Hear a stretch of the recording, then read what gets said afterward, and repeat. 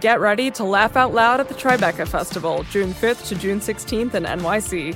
Experience hilarious talks, comedy specials, and feel-good films with your fan-favorite comedians like Hannah Einbinder, Judd Apatow, Neil Patrick Harris, Tig Notaro, and more. You have to be there. Get your tickets now at TribecaFilm.com.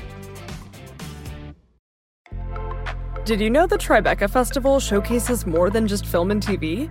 Tribeca's audio storytelling program, sponsored by Audible, is happening June 9th to June 13th in NYC. It includes premieres of new indie podcasts, plus exclusive live tapings of popular podcasts like Slow Burn, Criminal with special guest Melissa McCarthy, and Vibe Check with special guest Lena Waithe.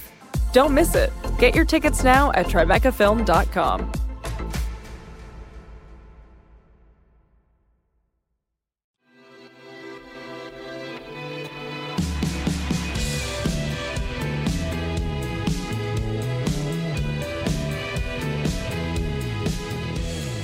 Hello, welcome to the Ezra Klein Show on the Vox Media Podcast Network. This is an episode I am so thrilled about. Eddie Izzard, the Eddie Izzard, is on the show. He is the author of a new book called Believe Me, a memoir of love, death, and jazz chickens. If you don't know who Eddie Izzard is, in which case shame on you, he is one of the sort of great comics of our age. Just a tremendous, tremendous performer. When asked on Twitter what I should ask him about, as I often do, I got just a million replies that just said Cake or Death. If you have not watched Cake or Death, just go and YouTube that and Eddie Izzard before listening to this episode. It will be worth it. We talk about the Cake or Death routine and how it came up, talk about his life, about coming out as transgender. We talk about his love of history, and he explains World War I in one of the most entertaining sections that has probably been on this podcast. Talk about his creative process and how he writes jokes, how he thinks about jokes, the differences or lack thereof between comedy audiences in the US and in New York. We talk about his political ambitions. He wants to run for parliament in the UK and is currently listening over and over again to Al Franken's new book, which he sees as a model for his own career. So this is a lot of fun as an episode. Before we get into it, quick plugs. Check out Chris Parnell on I Think You're Interesting, Todd Vanderwoof's great culture interview podcast. He is on Archer and he is on Rick and Morty and he is hilarious and it is a great interview. I've listened to it. Of course, check out The Weeds, my other podcast with Matt Iglesias and Sarah Cliff and other Vox folk where we talk about policy and the news of the day. There is a lot of news of the day, a lot of policy to talk about. You'll enjoy it. So without further ado, here is Eddie Izzard. Eddie Izzard, welcome to the podcast. Thank you very much. So it's a pleasure to have you here.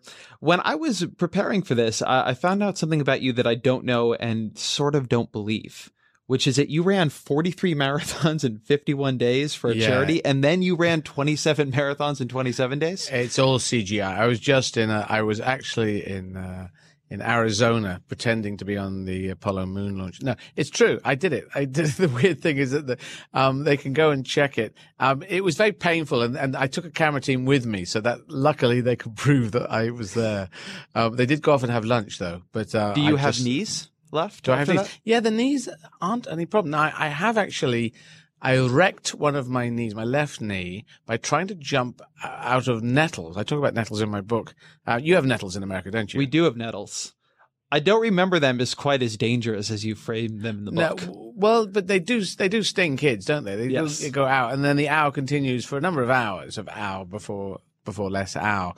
But there's the dockleaf thing you apparently don't have, this sort of other weed thing that old wives' tales story was that you get this other weed and you rub it on the stinging bit and it goes away, which apparently I've just been talking to some American friends and they're saying, no, we don't have that. Do you not have that? Does that ring a bell with you? It does not. I think we mostly have topical painkillers and now opioids. Yeah, I know. I mean, what did they do back in the day when the local shop was nowhere because no one had built shops? I don't know. Anyway, we had these, but what was I? I've just you were talking about how you injured your knee. Oh yes, I jumped over. I was trying to get through a golf course, which is the one near Belfast. I was going to make a run from the hotel. I was in the Hollywood with one L. I was Hollywood with one L. There was a Hollywood, but I went for a run and I went through a golf course and it said on the Google Maps you can come out the back of the golf course, keep going. At the end of about a mile or two of running through golf courses are quite big. You couldn't get through. It was all locked down, shut off, except for if you went through this tumble down thing with lots of nettles and then there was a barbed wire fence, but it was pushed down in one bit. So I thought I'll just do a standing leap out of the nettles, over the nettles, over the barbed wire fence, and then trying to do one of these elasticated leaps that you might be able to do when you're a child, I tore the everything of my knee on the left. So that knee became a very bad knee, but then it healed up, and now when I run on it, it's fine. So that's the long, windy story, that my knees have not been damaged by running over 80 marathons now. How did you get into distance running? What do you like about it? Well, it was a way of getting my health back. That was the gift to myself, a health fitness thing. All wild animals are fit, I've noticed, and it's only domesticated humans and domesticated animals that are not fit. They're all fit. They're all, including the sloth, which we assume just hangs around and doesn't do anything. He looks like a pretty fit sloth. He's very good at hanging around. He or she, I should say, in a very positive way. And so we should be like that. We are natural animals. The wild animals are natural animals, and we, the domesticated or the civilized, whatever we call ourselves. So we should be moving that much. When we're kids, we move, and then we stop moving. We say, we shouldn't move. And then, as you get older, you say, that's a bit creaky. I better pull back. In fact, you should push through creaky to get it going again. A bit like a car. If you've got a car going after a while, it might make some noises, but then if you've got the oil going on it, then it would go, now it's a better noise. You need to use this body thing that we have, not use it, and we tend to not use it as we get older. So that was the gift to myself, and the rest of it was adventure, fundraising, money, a life-changing thing. I just ran 27 marathons, 27 days for Nelson Mandela last year, and that was great. The salute to the great man, run from where he was born to where he became president in Pretoria, from Eastern Cape down through Cape Town, ran around Robben Island, where he was in prison for 18 years, I think, out of the 27. So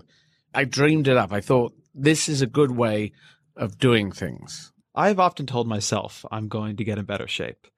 And then I try running. And I don't think I've ever quite made it more than 4 miles. So my wife does marathons as well. And there's something alien about it to me. So tell me, what do you like about just being out there pounding pavement for so long? Do you not get bored? Well, you see, I maybe I get less bored because I've got so many things to think about. As someone who came out when they were 23, who wants to stand for Member of Parliament in the next election in the UK. I'm touring now in 4 languages in stand-up comedy. I'm doing drama just with Judi Dench in a Stephen Frears film. I've pushed a lot of things to, instead of the jack of all trades, I'm trying to be a master of a select few. And there's a lot of things to think about. The whole, I have a theory of the universe in my book.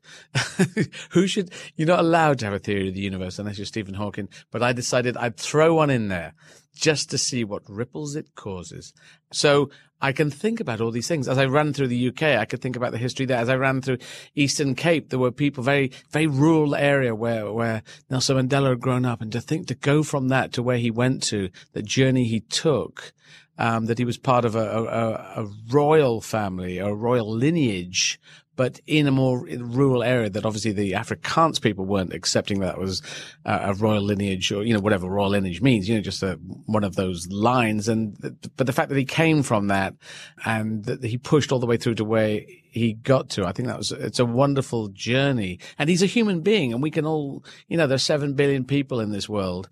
This is a key century for us. This is what I've worked out. Well, see, I keep thinking about these things. This is a key century. This 21st century, we either make it for humanity or I think we blow ourselves off the planet. That's what I think. This is the key century, 21st century. The first century for the rest of eternity, where all 7 billion people have a fair chance in life, or we will actually, I think, destroy ourselves, especially with Trump hate, Brex hate, all the extreme hatreds, separation, pull, run and hide type politics, 1930s revisited politics that's going on, or has been going on until France put a big peg in that, and President Macron got in and changed that, because that was like a referendum there. So I was worrying I'm still worrying where we're going with politics. Well, tell me about politics here for a minute. We're going to jump around in time a bit here, but let's start with your future, I guess. Why do you want to run for parliament? Well, I'd like to do what Senator Al Franken has already done. In fact, we're competing on books, it seems. His book, I've just been... Yes, I'm interviewing him later this week. I've been reading your book simultaneously. Well, tell him I've already listened to his book 1.5 times now, which is kind of interesting. Wow. I just finished it and I pressed play again and I started from the beginning. Because if you listen to audiobooks, the best way to listen is have it on. You do your things, you're doing this, you're getting ready.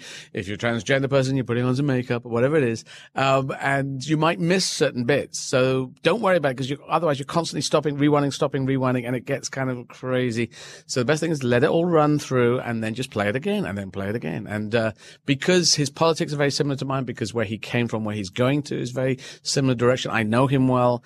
I really respect him. And it's like I can tell some of where my journey is going to be in the UK because of what his journey has been in the US. But like Al, I think both of us feel we like to analyze things. Surely there's a better way of doing things. We might have been doing okay for ourselves, but we want everyone to do well. There's this inclusionist thing that Democrats and Labour Party people have. I think I just realized today I've come to this conclusion. The bottom line for Republicans and the Conservative Party is that they want to be in power.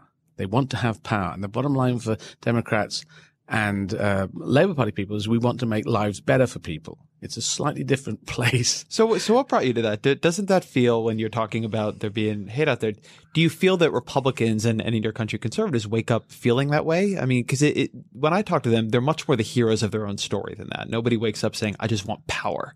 I mean, maybe Donald Trump kind of does, actually, but he's a very unusual person. I sort of think he actually does. Don't you think some of the members of the room, some of the Tea Party people, well, it's, the fact they were so obstructionist in what they did with your perfectly formed three legs of the whole government with the judiciary and the Capitol Hill and then the president. And then the Tea Party said, well, we can just put a spike in the spokes of the wheel and just keep stopping everything. And that's great, isn't it? Isn't that really fun? And then we'll blame it because no one's really paying attention.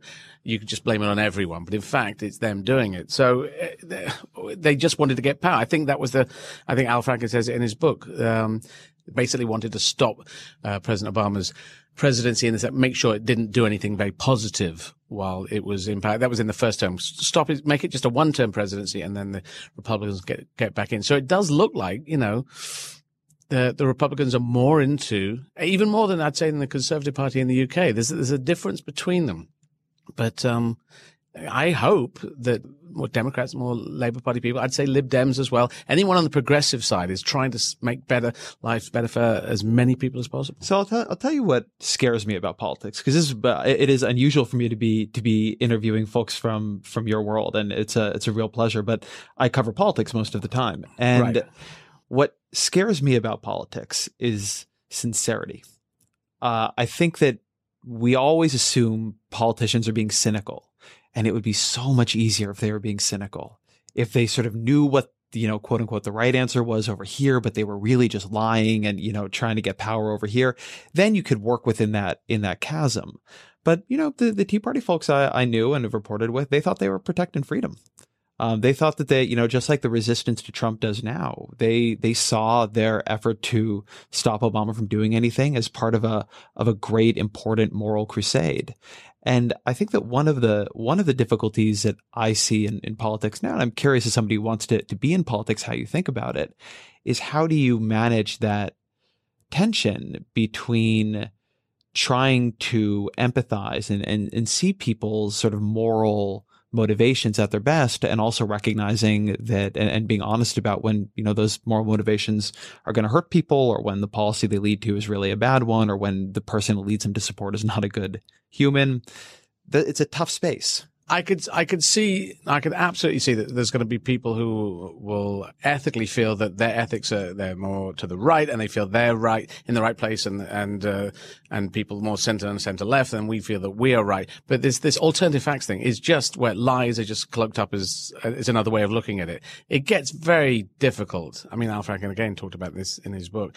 Where do you go if untruths are being said? Well, that's a truth, and we can go all the way back to people who've denied things that have happened before, but that's a scary place when you can't actually say this is a truth anymore, because they say, well, there's another way of looking at this, and you just spin it around.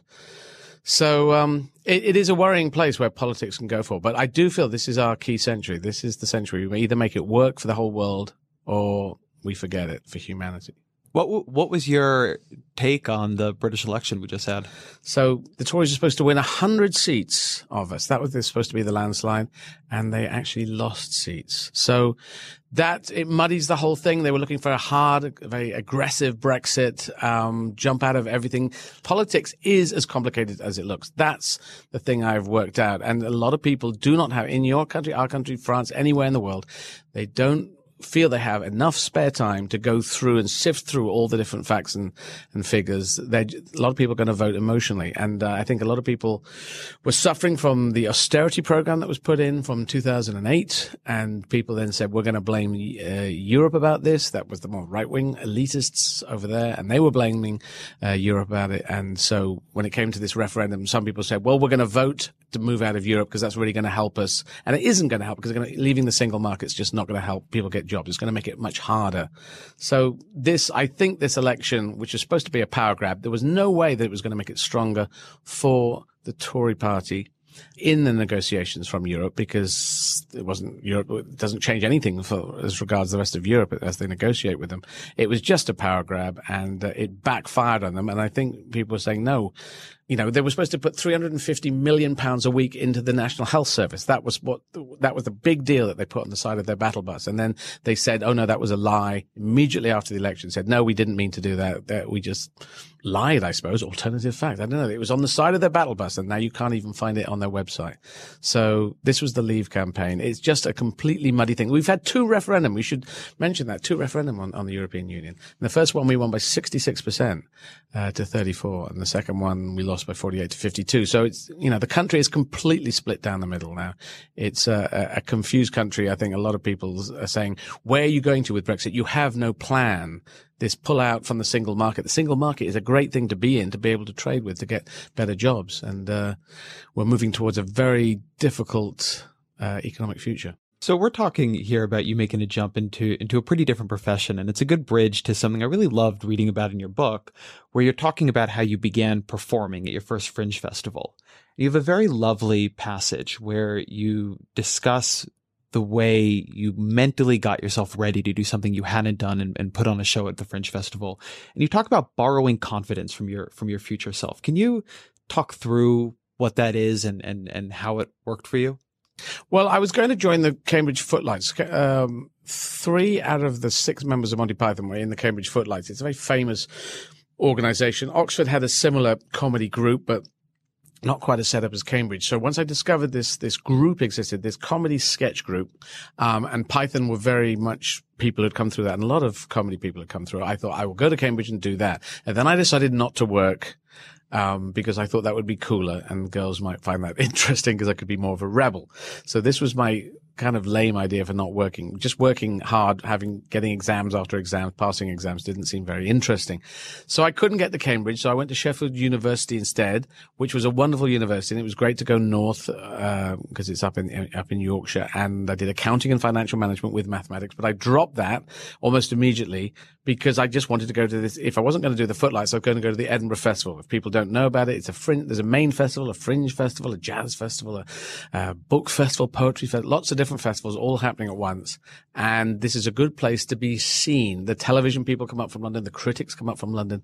And so I thought I could get discovered there. But when I got to Sheffield University, I said, who goes to the Edinburgh Fringe Festival? I'd like to help. I'd like to sweep up. I got to get there. That's my place. That's my Mecca to go to. And they said, no, nobody goes there. We lost money about 5 years ago, so no one goes. And I thought, I'm going to have to take a show up myself. So I just sat on my bed and I thought, I have no idea how to do this. So I sat on my bed and I thought it through, and I thought, logically, if I assume that I've already taken a show to the Edinburgh Fringe Festival, then I will have the confidence as if I have taken a show to the Edinburgh Fringe Festival. And then I can go around and recruit people and say, yep, we're going. Absolute. No, there's no ifs, no buts. It's a bit like America. I was influenced, as I say in the book, by America going to the moon. You said, Kennedy said, we're going to the moon. If you watch From the Earth to the Moon, the HBO series, Tom Hanks executive produced series, they're all going, we're going to the moon. I didn't know we were just going to get Alan Shepard into space. We're going to the moon. We don't even know how to do it. They didn't even know how to do orbits around the Earth. That you guys, the Americans, who I was linking totally with us when I was a kid growing up. You hadn't even got that going on, and the Russians had got it. And so I was totally involved in that space race, but you got to the moon. You worked out how to do it. And so I think America was borrowing confidence from its future self back then. That's what I did, sitting on a bed in my tiny, small way of taking a show to the Edinburgh Festival. And I took a show there, and I persuaded some people to go there, and it was a terrible show, but we did it. And once we'd done it, you could do a second one that could get better. And what does it mean to borrow confidence in that way? Does it mean you act confident? Is it something Yes. you're able to emotionally do inside yourself, or is it a public presentation? Yeah, it was a bit of an acting role, I suppose, where I was saying, yep, we're going to Edinburgh. I locked it in. I wasn't playing a role of someone. I was more like, I just assumed once you've done it, you have done it. And so just act like you've already done it. I don't know. I don't think I'd done anything quite like that before, but I just decided that was the way to approach. If I said, look, I might be going to the Edinburgh Festival, we might be doing things, we might be hiring a venue. There's so many hurdles to do that wouldn't work. So you had to be absolutely definite on it. And even if no one else was going to go, I was going to do it on my own. I was going to be there. I would play all the roles myself. That's the attitude. It was, failure is not an option. There you go. There's another one. There's another NASA one. But, it was just, you just had to go and do it. And I had to believe it and act like that and, believe that I could pull it off. So I did pull it off, but it just wasn't a very good show. And well, it seems to have turned out okay, though. Yeah, in the end. Subsequently, you were a street performer, and you talk a lot about that as sort of the base of your later comedy and your later career. What did you learn from street performing? What do you learn going out in front of people and forcing them, asking them, convincing them to stop their day and come look at you for a minute? What are the lessons of that? It's an unusual performance thing. It's the hardest performing I think that anyone has to do. If you're ever in a theater or in a music venue or any type of venue, people who are in that room are there probably to see you or the show or whatever that's going to happen. They probably paid some money to come, and even if not, they're in the room. But if you're not in the room, if there is no room, and they haven't exchanged any money, they haven't committed at all, and you're trying to entice them in, it's just so hard, which I try and elaborate on in the book. Attention spans drop. Adults become children. Children become animals. Children just run amok. They just don't know what's going on. And adults are just watching you for a bit, then they're looking over, then they're chatting, then they're looking at you again, which you wouldn't do in a theater. You just sit there and you politely, please pay attention. You might be getting bored, but you might whisper to other people, but you wouldn't just openly chat, turn around, play with your kids, go off and have a coffee in the middle of it. That's what can happen. So you had to be so interesting, and it was very difficult. And I said, it almost became like Tom and Jerry out there, Tom and Jerry cartoons, where everything had to be quite extreme and over the top, and people are juggling fire out there. And if you're just going out and doing comedy, you've almost got nothing. You just have to be terribly interesting. So I died a lot. I did a lot of going out with a certain amount of confidence. I'd already done 3 Edinburgh festivals, those are difficult things to do. And then I was failing with my partner, Rob Ballard, on the streets. And, we just did bad show after bad show after bad show, and people would wander away. And when you go backstage, when there's no backstage, you just wander under the porticos. It's where My Fair Lady was set. If anyone knows the film My Fair Lady, and it's got this St. Paul's Church. It's a famous portico with big columns, and that's where we all hang out. And they still hang out there today. The performers are still there. The Street Performers Association is still happening. So I learnt in the end how to stand in front of thin air, even with no one on the big West Piazza portico, and start a performance to no one. I could start, and I could be, in the end, interesting enough to get a show going. Again, it was confidence. I wasn't borrowing confidence from anyone. I just developed the confidence to do that. You talk in the book about having been a shy kid. How did you have the fortitude to walk out in front of that kind of social rejection every day?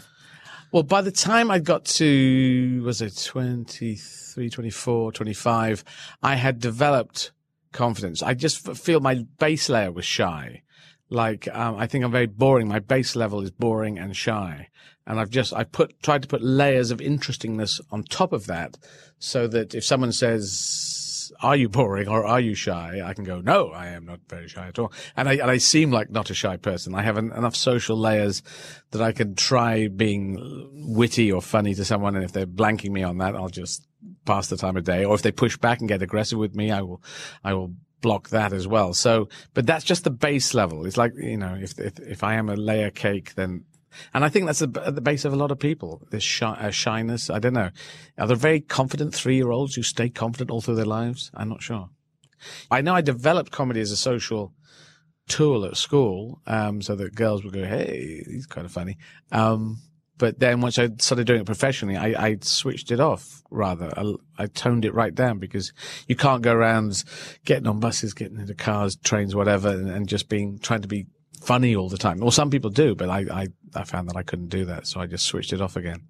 So that was kind of weird. I developed it up and then I toned it down. Sometimes I just switch on and go into funny mode when I'm in a cafe or something. But, So that's interesting. So you're saying that once you started doing comedy professionally, the degree to which you performed privately for the people around you diminished. Yes. And I think that'd be a lot of people. That's a lot of us become, tears of the clown or whatever. I don't know. It's not tears, but it's comedians can be quite quiet off stage. On stage, we turn on so bright. We have to be full on. There's no way you can go on stage and say, I'm going to do a 50% show today and see if the audience and the bookers like that. I'm sure they'll ask me back if I only put it out. You have to put it out at full volume, not full volume, full intensity. Try and be as funny and interesting as you can be. But the idea of coming off and continuing that on seems wrong in a way, or people just go, oh, we've got lines. Comedians have lines like, he's never off. Oh, he's never off. She's never off. Yeah. So when you walk off of a stage, are you energized or are you exhausted by that interaction with the crowd? Energized and exhausted. Sorry, I'm doing both because that's fair. I know when I get ill, you see, when I get ill and then you sort of get somewhat better and then during the day you've got a cold, but you gradually feel pretty good before you go on. By the time I come off the stage, I am so empty that I'm back to square one. It takes so much energy out of you. You can't really sense it until when you get ill, you see, my God, that's just drained it all out of me. All this energy. So, I'm energized, but I'm not energized that I have to stay up all night. If I've entertained myself above all, that's the key thing. If I've done a show like a normal show, and that's fine. If I've been funny in a different language, that's a very good show. Even just making one, I ad-libbed at the festival in Avignon, and I said something funny in French that was an ad-lib, and I just thought, wow, that's pretty good. So I was kind of pleased on that, even though it was only one line. But I just thought, I'm ad-libbing in French. And it made me and my brother laugh our heads off. So that was enough. If I can make my brother laugh, that's the hardest audience. Those of us who've watched you for years, we see the sort of output of the work. What is the creative process behind it like? What is the space in which you do your creating? What is your process behind writing jokes? So sort of what aren't we seeing, and how routinized is it? What was the last word? Routinized is it? Is it that you always write your jokes at 6 a.m. at the mahogany desk in your attic, or is that you've verbized routine into routinized? I hope that's a real thing, and I didn't just do it on the fly. No, I think America must have done that with you, because I don't think we've got it yet across the pond. But this is us giving it to you right now. Yes, thank you very much. I now know that you can verbize nouns if you wish to. It's in our constitution. You can verbize anything. I think you can. I think you can do anything you want. Go build it. I can't even remember what the question was now. What was the question? When you write. What's my routine? Yeah. My routinized way. Well, it's this work in progress thing, which I got from America, the idea of doing work in progress shows before, which is like previews, I suppose, like Broadway did it, West End did it. And I just do now about 3 months worth of previews before I do the show. And in the previews I was doing last time, I did them in LA, San Francisco and New York, did 2 shows a night, an hour each, probably about 50 minutes each, just swap the audience over, then go in again. And I'd do about 40 minutes of it would be improv, just trying to find things that going with this, going with that. What about that? What about this? Really just skating around, some ideas written down. What I could talk about. Cheese. What is with cheese? Why cheese? Why not cheese? You just see if you can find anything with cheese.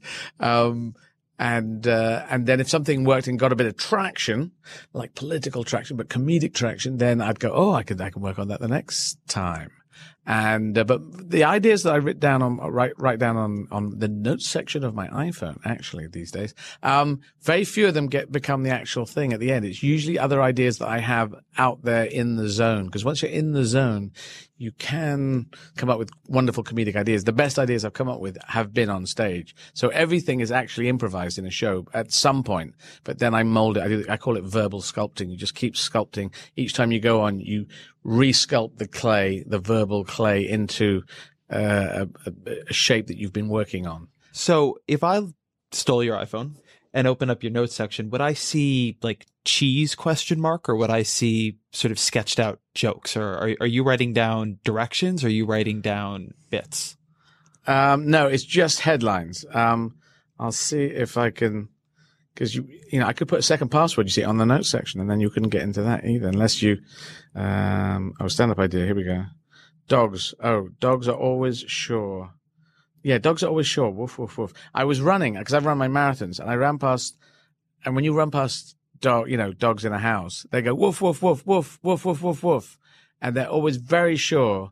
This is what I thought I should do something on this, because the dog's always going woof, like, it's burglar, burglar. I'm sure, danger, danger, danger will run. Burglar, woof, woof, woof. It's never woof, woof. Woof, not sure, woof. Be wary, woof. There's some woof. Because we would go, hang on, I'm not sure what's going on. Who is that? Someone outside. We'd check first, but the dogs they're short. It's full level woof. There is someone. He's out. And then he's gone. And then the dogs are woofing on for a bit, and then they go, well, I thought he was going to come in and burgle everything, but anyway, he's not, so I'll just stop woofing. But they're just completely on one. They have on woof and off woof. And I just thought if I dig around in that, because they're surety, maybe it's like Donald Trump. Can I complicate your idea of dogs? What? So I have a dog who is I have two dogs actually who are inveterate woofers. And they woof almost entirely to manage their own uncertainty about the world. It's like they are terrified. They do not know what to do. So woofing. Yes. So on noises, or for anything. Really anything, but people. Anything they think people might come, it's just straight up woofing because they have no idea what to do with that situation. I've never met less sure creatures than my terriers. But the more confused they get, the more likely they are to just begin barking maniacally and in terror. And horses could do this as well. Horses are very powerful children. I did a Western. I filmed a Western, and I was training on a horse, and the horse was spooked all day. I just was on a spooked horse for an hour's worth of training. And I said, well, what is spooking it? And they said anything. The wind in the trees can spook it. A paper bag can spook it. A person, a dog, a cat, another horse, a white horse. Oh, that was it. The guy said, the white horse. The horse doesn't like white horses. Okay, so a dark horse doesn't like, that's good to know. Is it the white horse? Yeah, or a different color. So which colors? Any color. And paper bags, and he just said, just anything. The horses are like enormous dogs, and they get spooked at anything. And then you're sitting on top of them, which is weird, because you have to just go, no, just hang on. It's okay. It's just a paper bag. And horses go, what's a paper bag? It's go, well, it take me too long to explain, but you put veg in it. So let me track a joke back with you. How did Cake or Death happen? Cake or Death came from extremists, the religious extremists who go around doing hellish things. And then I realized, so if you're talking about that, let's talk about Christian religious extremists. We used to do it in the UK, all around Europe. We were burning Protestants, then we were burning Catholics. We burned Protestants at the stake for reading a Bible in English, translating a Bible into English, reading. This was the thing, the Protestant thing that came from Martin Luther. What hell did we do for reading a book, just translating it? It's crazy. But that's what we did. And now we've calmed down, hopefully, mostly in the Christian religion. But we used to do that, and now other people do it. But I led into, now we have Church of England. And I was brought up without religion in my at home, but went to a boarding school after Mum died, and they had a built-in Church of England thing. A lot of boarding schools do in Britain. And Church of England said this and that, and you would have a Church of England vicar who was they're always quite nice, and they'd have a village fete. And so just the idea of you couldn't have a Church of England extremist. You couldn't have a fundamentalist. Fundamental in Church of England, because it's all tea and cakes. And that's where it was tea and cake or death. And tea or cake or death didn't really work. Tea and cake or death. So it turned into Cake or Death. Cake. Do you want cake or death? And people go, cake would be best. Yes, cake. All right, this cake for this. Not death. No, you want cake. Okay, this guy. Are you a cake person? Or you will die? Which one you want? Cake. All right, you're cake. They're all going to do cake, aren't they? Yeah, it's just someone not thinking through their extremist values. But how did you come up with that formulation for it? Because it is such a strange. Just like that. I just worked it out because that's a slightly different version of what I did before. I was just refining the thing. I just talk it through and then I play chess with myself, group improv, which, you amazing improvisers in America, in Canada, I've performed with all around the world. In Britain, we've got great ones. And if you've done group improv and then you can do it by yourself, where you just play chess with yourself, which I quite often do on stage, where you say, I'm the king of China. I'd like some soup. I haven't got any soup, mate. Oh, no soup. I'm a king. Well, yeah, it's no soup. What do you want me to do? And then you just have this conversation. You keep it going with the guy. Well, kings always get this. Well, they might do, mate, but I'll make your soup out of, I'll make it out of gravel. Do you want gravel soup?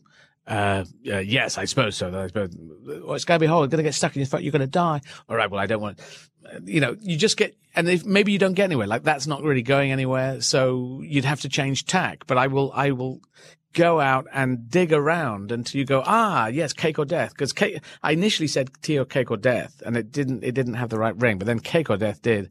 And then I went off with that, and then I had this guy who was giving out cake, and I said, we're going to run out of cake. And I got 5 bits.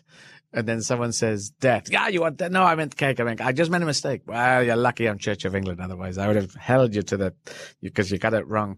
Then you've got idiots. You put idiots into these hellish situations, and it's quite a good mix for me because, it's heavily Python influenced, my comedy. And if you think of Python initially, it was very silly, beautifully silly, and quite often just silly for silliness' sake.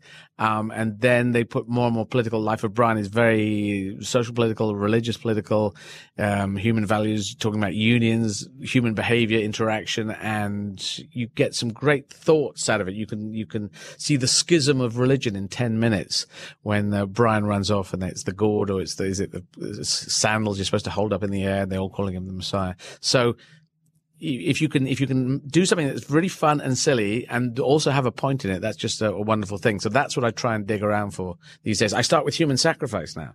And, that's the Force Majeure show has got human sacrifice. That's where I start the show.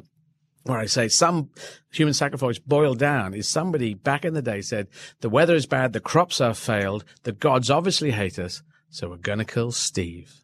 And it's just an insane idea. Where the hell did anyone come up with that? And they did it. They did it all around the world. Humans did it all around the world without phoning each other up and saying, are you killing people to make the crops better? Yeah, we do. Is it working? Not really, but we're keeping it going because it's a good power tool in the political craziness that we live in. But we did do it. So that's weird that we all got to this place that's completely bonkers and outrageous and hellish and murderous. But human sacrifice happened all around the world. A lot of your comedy seems to have a history buff, anthropological bent to it. Are you big into those subjects in private time? Well, I didn't like history at school because they kept saying, write an essay on this. Right? Why did the First World War start? We kept getting that one. So why did it start? Well, if you know the First World War, you'll know that it's a whole mixture of alliances and the Kaiser was aggressive. I've just played Edward VII, who was uncle to the Kaiser. The Kaiser's the grandson of Queen Victoria. And you've got all these jostling for position things in European imperialism whose, Germany didn't have enough colonies. We had all these, all this kind of stuff going on. And so you got the Black Hand movement in Serbia, and they are going and they start attacking, Franz Ferdinand, not the band, but the guy.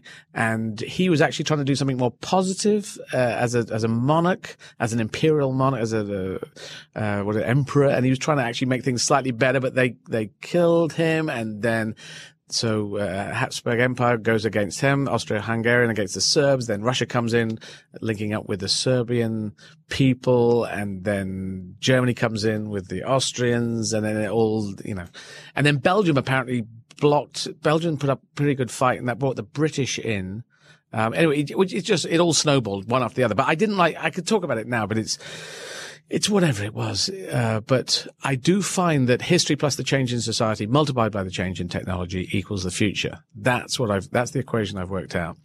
If you look at the repeats of humanity. Hold on, I need you to repeat that equation.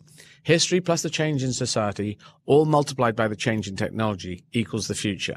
If you look at the repeats of humanity, we keep doing good things and bad things over and over again. If you strip out, learn what to strip out, the clothing, the this thing, the that thing, the whatever. There's certain things like warlords, be they monarchs, be they this, be they that, be they drug laws, be they whatever, they keep coming up, bubbling up to the fore. Someone uses fear to get control of power. And so the bad things and there's good things. You keep having a Nelson Mandela, you keep having Mohandas Gandhi, Mother Teresa. You go back in life, there are men and women who've been very strong and brilliant and selfless.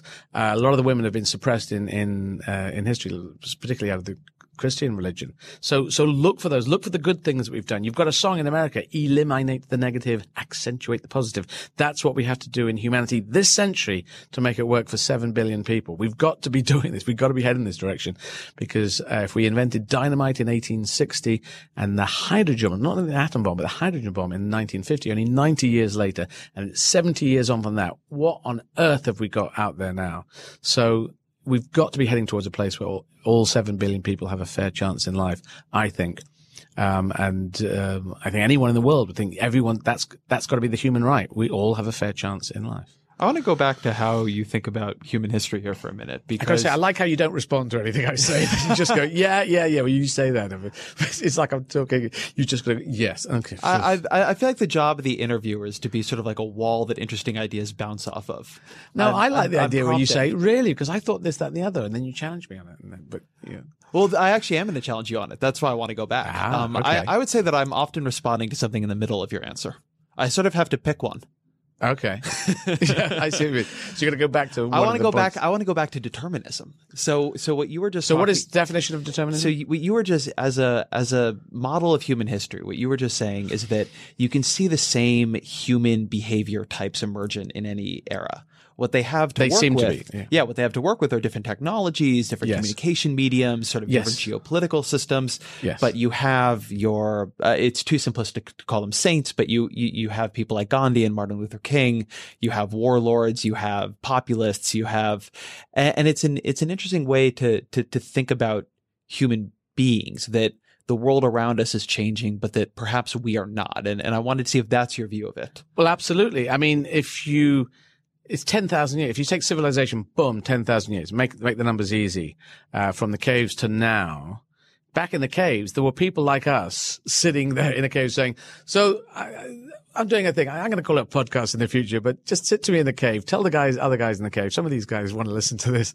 Tell us what you think. Well, I think some of these caves are not built very well. I think we got to do better on the cave front. I think we got to have more communication. Fire is good. Jeff invented fire. Well done, Jeff.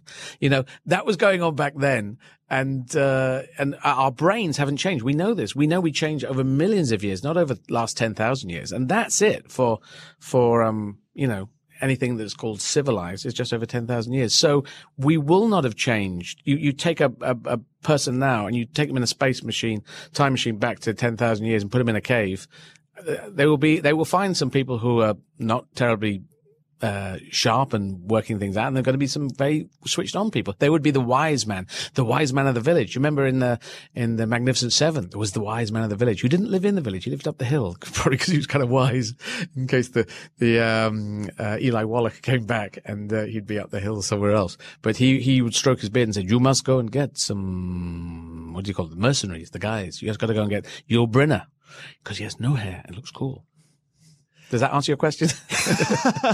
A bit. So what do you think is, if we all have the same hardware, right? It's funny because what you're making me think of, I did a podcast a couple weeks ago with a philosopher named Anthony Appiah, and he's the author of this fascinating book called Cosmopolitanism.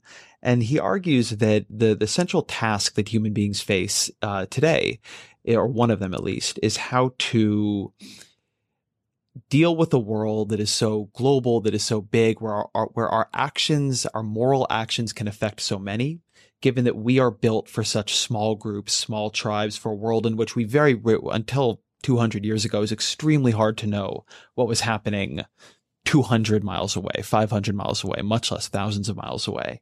Why do you think then that we do have these people sort of in every age who react to it so similarly?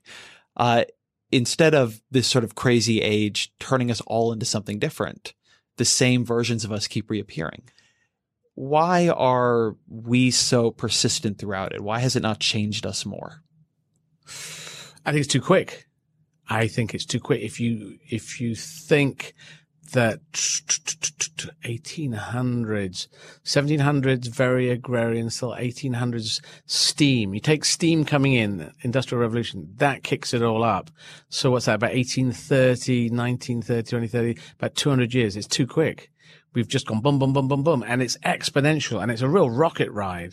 You know, I remember arguing with someone was saying they wanted an iPhone. Someone's child wanted an iPhone. I was trying to put them off saying, me and your dad, when we were kids, it was a tin can with a piece of string. And I thought, actually, it was a tin can and a piece of string. That's what we have. Apart from the built-in phones, we actually played with tin cans and bits of string.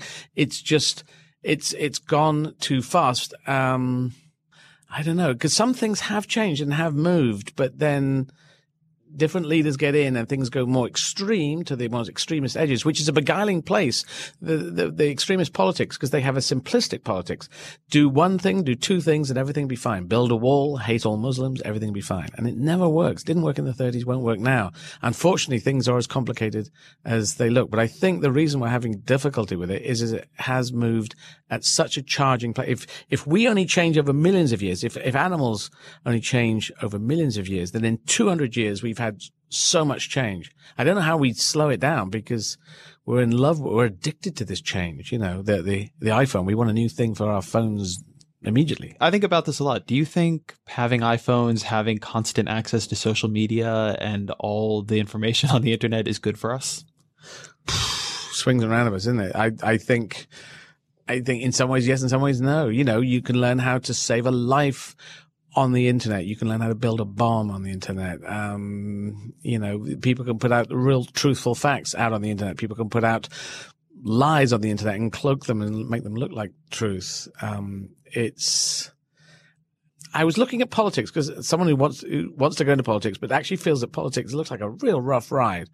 As you go back through the ages, every age actually looks the same politically. There is no point where you say politically at this time was fantastic. Everyone just got on great. There isn't one. I just think if you look into the history of any time and what's politically going on, it just looks like as rough as all roughness in any particular age. But I do think I come back to this is a key century for us. We make it work for everyone or we forget it. We got to change something, but heading backwards, building walls and saying, let's hate this group of people, hate that group of people. That's not going to sort it out. You wrote something in your book that I thought was very powerful, which was that you had not known, that your father and your late mother knew that you had been dressing up in her clothing until your father did a documentary just a couple of years ago. Yeah. And that was evidence for you that this was deeper in you, that it had gone even before your mother's death when you were 3. And I'm curious what the experience of seeing that on a screen was like. Well, that was interesting. I'd say my mother's death was at 6, and I knew from about 4 or 5 that I'd wanted to wear a dress, which later turned out to, hey, I must be a transgender guy. But so I realized before I knew that she was ill and before she died.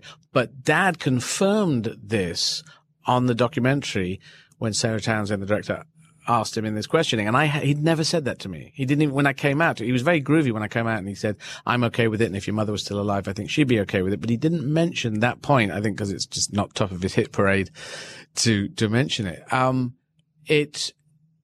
It helped because, well, I just think this is all genetics. This is what I say. I think I have the genetic piece that some women have, some women don't have. Some women wish to wear makeup, heels, skirts.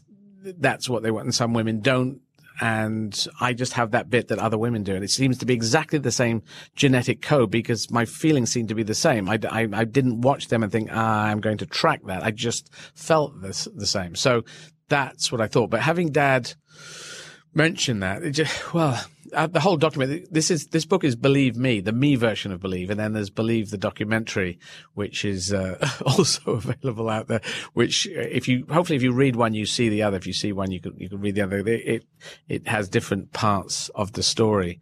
And, there was stuff that was revealed to me in the documentary that I didn't realize. The whole fact that I'm trying to do everything to get my mother back, that came at the end of the documentary, and that hit me as a wave because it was like a subconscious me talking. It wasn't like a conscious me. It was odd. It's the only time it's ever happened to me. Why do you think the documentary cracked those kinds of questions open for you? You talk also in the book about how you've not always been comfortable with that kind of self-analysis, but that something sort of late in the game, a lot came out in that experience. I think maybe being transgender and also being in the comedy business, I thought initially I could use comedy to make, to talk about, hey, I wear a dress, I wear a makeup, hey, what the hell? And I could be relaxed and throwaway about it so people would calm down about it. But it also meant that I would put up maybe some barriers and I wouldn't keep going back and self-analyzing myself, which I did initially lying on my bed, trying to analyze why I was thinking and things. I didn't think there was anything to gain from that. It's just that Sarah kept asking me the question and kept digging around to try and find something, which is what you do in documentaries, until I suddenly had this thought that was, I actually think I know what I'm talking about. And if you watch it in the documentary, you can see the piece. It's odd because it kind of throws me because I came out with this reasoning of why I'm trying to do all this stuff. My guess is that in Dressed to Kill, you were the first transgender person a lot of people, certainly in America, saw. I think that was true for me watching it when it came out. What was that like, knowing that one of the things that was happening as you released these specials was that you were introducing people to a way of living, a way of being that maybe they didn't know about before? I didn't see it that way. I mean, I came out just because when I felt my career was taking off. Some people thought, I got known because I wore lipstick, and then everyone said, hey, let's laugh at the guy's comedy just because he's wearing lipstick, which is completely, illogical. Who the hell says, the guy's wearing a dress, let's laugh at him even if he's not funny. I was already doing this funny stuff, white male stand-up, and then I thought I better tell them I'm transgender because I'd already come out to my friends. Otherwise, I'll be in this secret, and, you're not telling anyone. And a lot of people have lived entire lives, and, throughout the centuries and millennia, a lot of transgender people would have just not mentioned it, and gay and lesbian people, the same kind of pressures. So I just thought, I'll tell the Observer newspaper back in Britain, once it's out there, I can't put it back in the box and I'll just have to deal with it. So when I came over to America, I just thought I'm going to do it straight away. I'll arrive wearing makeup, because I used to do boy mode, girl mode, boy mode, girl mode back in Britain. And then when I got to America, I just thought I'll start in girl mode. And then people said, that's what you do. You do this drag thing. And I said, well, it's not actually drag because I wear it every day. And it all got a bit confusing. And some people thought I was taking off because of that. And I'm sure it did get a certain more attention and action and questioning. So it created a certain spin that I wasn't trying to create. I was just trying to talk silly Python-influenced stand-up comedy. But I just happened to be wearing, in Dressed to Kill particularly, a lot of blue eyeshadow, I must admit. You talk about this idea of girl mode and boy mode, and that you go through different ones for different periods. Tell me a bit about that. What do those mean to you? It's not really a period thing. It's not really a day thing. I mean, I thought in the morning I could get up and flip a coin and say girl mode or boy mode, but then I spent quite a lot of my time being in boy mode, so I'm going through girl mode at the moment. But I also want to play roles where I look more physically boy, so I may as well do that. And I say boy, girl rather than man, woman, because it seems a lot heavier in man, woman. And the genetics do start, if people really know their genetics, we are all girls, and then some of us get coded boys after 8 weeks, I think it is, and the fetus gets coded. So this whole thing that we go on about, the men, women, the whole separation. Other animals don't give a monkeys about it, if a tiger's attacking you, you're not going, is this a girl tiger that's attacking me or a boy tiger? I don't know. Can I ask that? Can I check? How do you do it? Well, we can only really check. It's a tiger. You don't. It's just, no one really gives a damn about it. Young boys and young girls, you can't really tell them apart. Older men and older women. Also, both sections can cross-dress if they wish to. with impunity and no one would know. And it's only in this middle bit that we get obsessed by it because we're here and we're thinking about things. So, yeah. In Dress to Kill, you had a very, I thought, interesting formulation, which again, you talk about here about being an executive transvestite. Where did that idea come from? Well, it came from an article in New York. I was playing in New York and there was a guy, they said, we found a guy, he's living in, it wasn't in Central Park. It was in another park that's in the tri-state area somewhere around. And they said he's living in a cave and we found him. He's got loads of women's shoes in there. So he's probably a transvestite. And I said, well, okay, if he is, then he is a weirdo transvestite because I'm an executive transvestite. I'm traveling business class. There's all this section that if you're transvestite, you're also going to be like that. Or it used to be a joke, it used to be a standard joke and might still be in American television that I think there is in You Got Mail or one of the, very popular film that it says it could be an axe murder, it could be this, could be a transvestite. It's thrown in as one of the things along with axe murder. And I was trying to say, no, executive transvestite or action transvestite. These are two little buzz lines, political ideas that I came up with, little 2-word things that I could throw out there and say, I'm executive because I am traveling business class. Thank you very much. And I used to come through, immigration and and I was born in Yemen as well, Arabic country. So they would go, hang on, this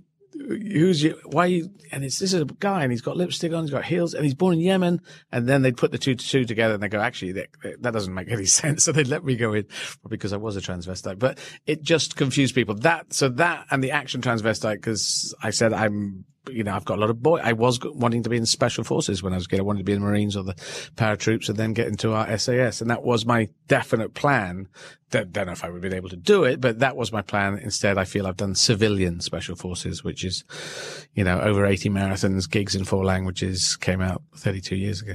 But what I think is what I always thought was so powerful about that idea that I think just human beings could learn a lot from is it just in a very simple, elegant way pushed people out of reducing you to any one thing, right? By adding other things onto it. It's like, no, it's a human being living in different ways. Like you take a lot of business flights and other people do those things. And it often seems to me that part of the horror of these conversations when they go really awry, they just go down to this essentialism, like in I don't know if it's You've Got Mail, but like the joke you say where he could be a transvestite, like that would be the one thing a person is. Yeah. Well, exactly. That is, and I've talked about this in the book. Talking is a very important thing, even more important than I thought. Than if I'm a comedian or working in comedy, so I could be throwaway with stuff, and that would help. But in fact, this thing I talked about when I was filming, and I was playing a bisexual transgender person who was wearing a big dress and a big turban, and I'm walking along an ex-Soviet airfield in Hungary near Lake Balaton, and there were a lot of Hungarian extras there in German uniforms because it's a World War II setting, and they were sitting there and they were obviously talking about me as I walked by because it's a slip road for it's taxi way, so it's a big old thing. I'm just striding along in this big dress, and I turned around to them and I said, "Good afternoon" in Hungarian to them, because I knew that word, and they all shut up. And I just thought, by talking, I've humanized myself. They thought, okay, there's a guy wearing a dress, but he said hello to us in Hungarian, and we'll shut up now. And that was an interesting thing. Just the more and more, gay and lesbian communities have led the way in this by coming out and saying, we are business people, we do this, we do that, we're librarians, we are trainers, we fly airplanes, whatever it is we do. That's what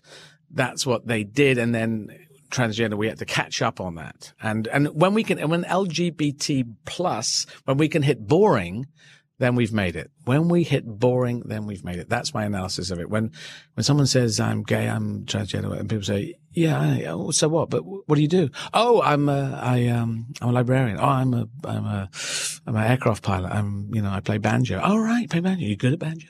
That's the thing that's interesting. Who gives monkeys about their sexuality? That's where we need to get to. And we're getting there. We're getting into a better place. Even though politics has gone very weird recently, we're still in a better place than we were.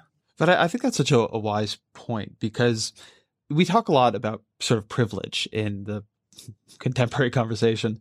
And I always think that one of the true kinds of privilege that people have and they don't notice is to not be defined by one thing they are. To have, whiteness, for instance, is something that often sort of is allowed to fade into the background, like it almost doesn't exist. Yes. That it is such a privilege to be seen as a multifaceted person as opposed to reduced down to one characteristic of you. And I think, as you say, that's the sort of purpose of a lot of tolerance, to see people as human beings with a lot of parts, not just as, one thing.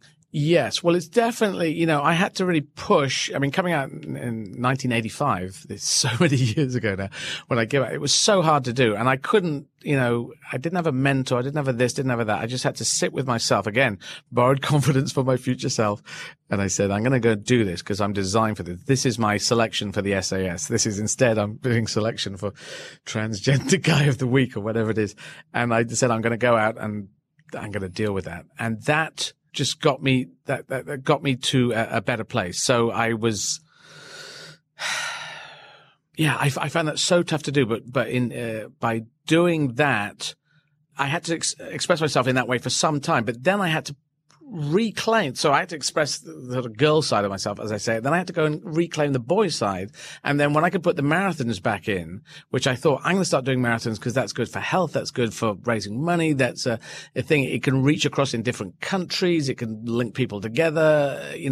That's a thing that's not normally seen. Oh, yes, transgender and the marathon. I see that going together.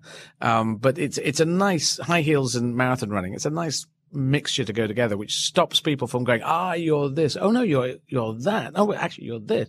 They're almost, 180 degrees in the other direction. They're not really, but people might see them in that way. So I do think, if you're not seen as in one box, if you can do multiple boxes, then people could just relax about the boxes and say, well, let's forget about the boxes. Given what things were like when you came out in 1985, how do you assess the conversation over transgender rights, representation of transgender people in culture now? From there to now? Yeah. Hugely different. We were always the poor cousins, really. I mean, as I said, lesbian and gay community people, they went out there, they did the hard work, they did the heavy lifting, they broke down the walls. The pink pound was a very important thing. Yes, we have disposable income. So business people are going, well, okay, I'm wanting to make money. And so, okay, so whatever it was that pushed things forward was great. And that was coming mainly from lesbian and gay people, and I suppose bisexual people as well. And then, if you look kind of blokey and you're wearing makeup, you're so visible in the street that you have to learn a whole load of coping mechanisms. And that's really quite tricky. It's even, still tricky today. I've 30 years of practice on it, but it's still not a perfect science. But it just feels better today. And then, different people coming out, different people saying, there's transparent, the series, Caitlyn Jenner, I'm less enamored by her politics, but, it's very visible still, front page of Vanity Fair. Laverne Cox, black activist and transgender in Orange is the New Black. It's great. All those kind of different people. Georgina Beyer, who you may not know of, in New Zealand, New Zealand MP, fantastic story. If you Google her, was a man and then had a terrible an attack situation when she was in Australia, went back to New Zealand, went up into the rural area of New Zealand to sort of recoup, decided to change sex so she'd become a woman. And then she decides to stand as a local councillor. They have a proportional representation system. She looks like she's going to come in as a councillor in this rural village. The mayor says, I don't like the idea of that. Transgender woman, that's not going to happen here. So he sort of manipulates the figures or whatever he does. And that she doesn't become a councillor. So then she stands against the mayor and wins against the mayor. And it becomes a cause celeb in New Zealand. And I think it's Helen Smith was Prime Minister, headhunts her, brings her in, and she becomes an MP. So she was fantastic, what she did there. There's other people, transgender people around the world who've done amazing things, not necessarily known completely all around the world. So there's other people who've done a lot of fighting up to this point. I just picked up the baton in 85 and I didn't do it in a very activist way. I must say I'm not I just said, I'm going to do the career that I want to do. And I'll just say, and I happen to be transgender, but it's not important. I'm doing this. So that was my key thing. Just doing comedy and then doing drama and then doing running and political activism. I was campaigning in the election back in Britain just now, and no one asked me any questions about being trans. Not one for the last 3 elections that I've been in, the last 2 elections and a referendum. It just doesn't come up. It's amazing. As you've done this work, I mean, all over the world, but what is the difference between doing comedy, doing entertainment in the US and the UK? Zero difference. Is that a quick answer? Too quick? That is too quick. I was waiting for you to expand on it. It's funny because I think that we in America I think we believe the UK comedy audience is more sophisticated than we are. It's more that we allowed niches maybe quicker than you did, because Saturday Night Live and from Ernie Kovacs forward, you proved that you could do weird off the wall stuff, but it wouldn't. I mean, the Saturday Night Live guys were not ready for prime time, but they were really prime time, but prime time alternative. You know, and we had our Monty Python that was coming in. We'd already had the Goon show, which was Peter Sellers, what people know in America, and Spike Milligan, above all, who was the great writer there. And that very much influenced Python. But we put out late night on BBC One in regional areas. Python came out. It was in the alternative slot. So that was the idea, because we know we have fringe theatre as well as mainstream theatre, or off-Broadway theatre. We have independent cinema as well as mainstream cinema. We have alternative music as well as mainstream music. So the idea that there should be an alternative there, which is designed for people who've seen enough of the standard stuff, but they want to take it to the next level. Where can we go? Where can we really go and sort of move things about? And that's what we were doing in comedy, maybe before you, but you guys were already doing it. But into the TV system of your three main channels, they weren't allowing a window for that to happen, and that's broken up now with more cable system. And so when I came into America, I thought that it would work in America. I was told by a number of American sort of agent type people, your stuff will not work in America, and then it immediately sort of grabbed hold and took off, and then Dressed to Kill became a big thing, and you know, now it's Hollywood Bowl and Madison Square Garden. So, but it's not for everyone's cup of tea. But in fact, my stuff is really probably quite mainstream. Just people think I'm very alternative, and I'm actually a hybrid between mainstream and alternative. I started off, you know, I loved mainstream stuff when I was a kid, and then I thought, actually, these are the same jokes going over and over again.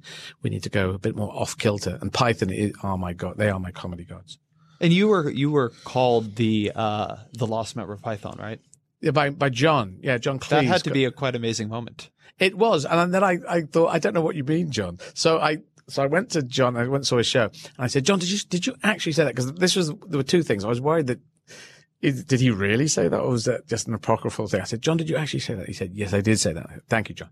And then I forgot to say, what did you mean, John? I still haven't asked him that question. And I think he probably means lost in time, that I'm almost exactly 20 years younger than that. I was born in 62. But yeah, I would have loved to have been in Python. I would have fought to have been in Python. What in comedy do you see now that excites you? Well, there's a lot of good stuff out there. To be honest, I don't trawl through it, because I was doing it initially to get my influences, and then I go off and do my stuff, and I'm trying to get my stuff interesting. I mean, I love Patton Oswalt. He does beautiful stuff, off the wall stuff. Seinfeld. I love Seinfeld I started watching it. I'm trying to watch that all the way through, just because it's beautiful and off the wall. There's probably loads of stand-ups. I mean, in Britain, there's Harry Enfield does wonderful stuff. Steve Coogan does wonderful stuff. It's got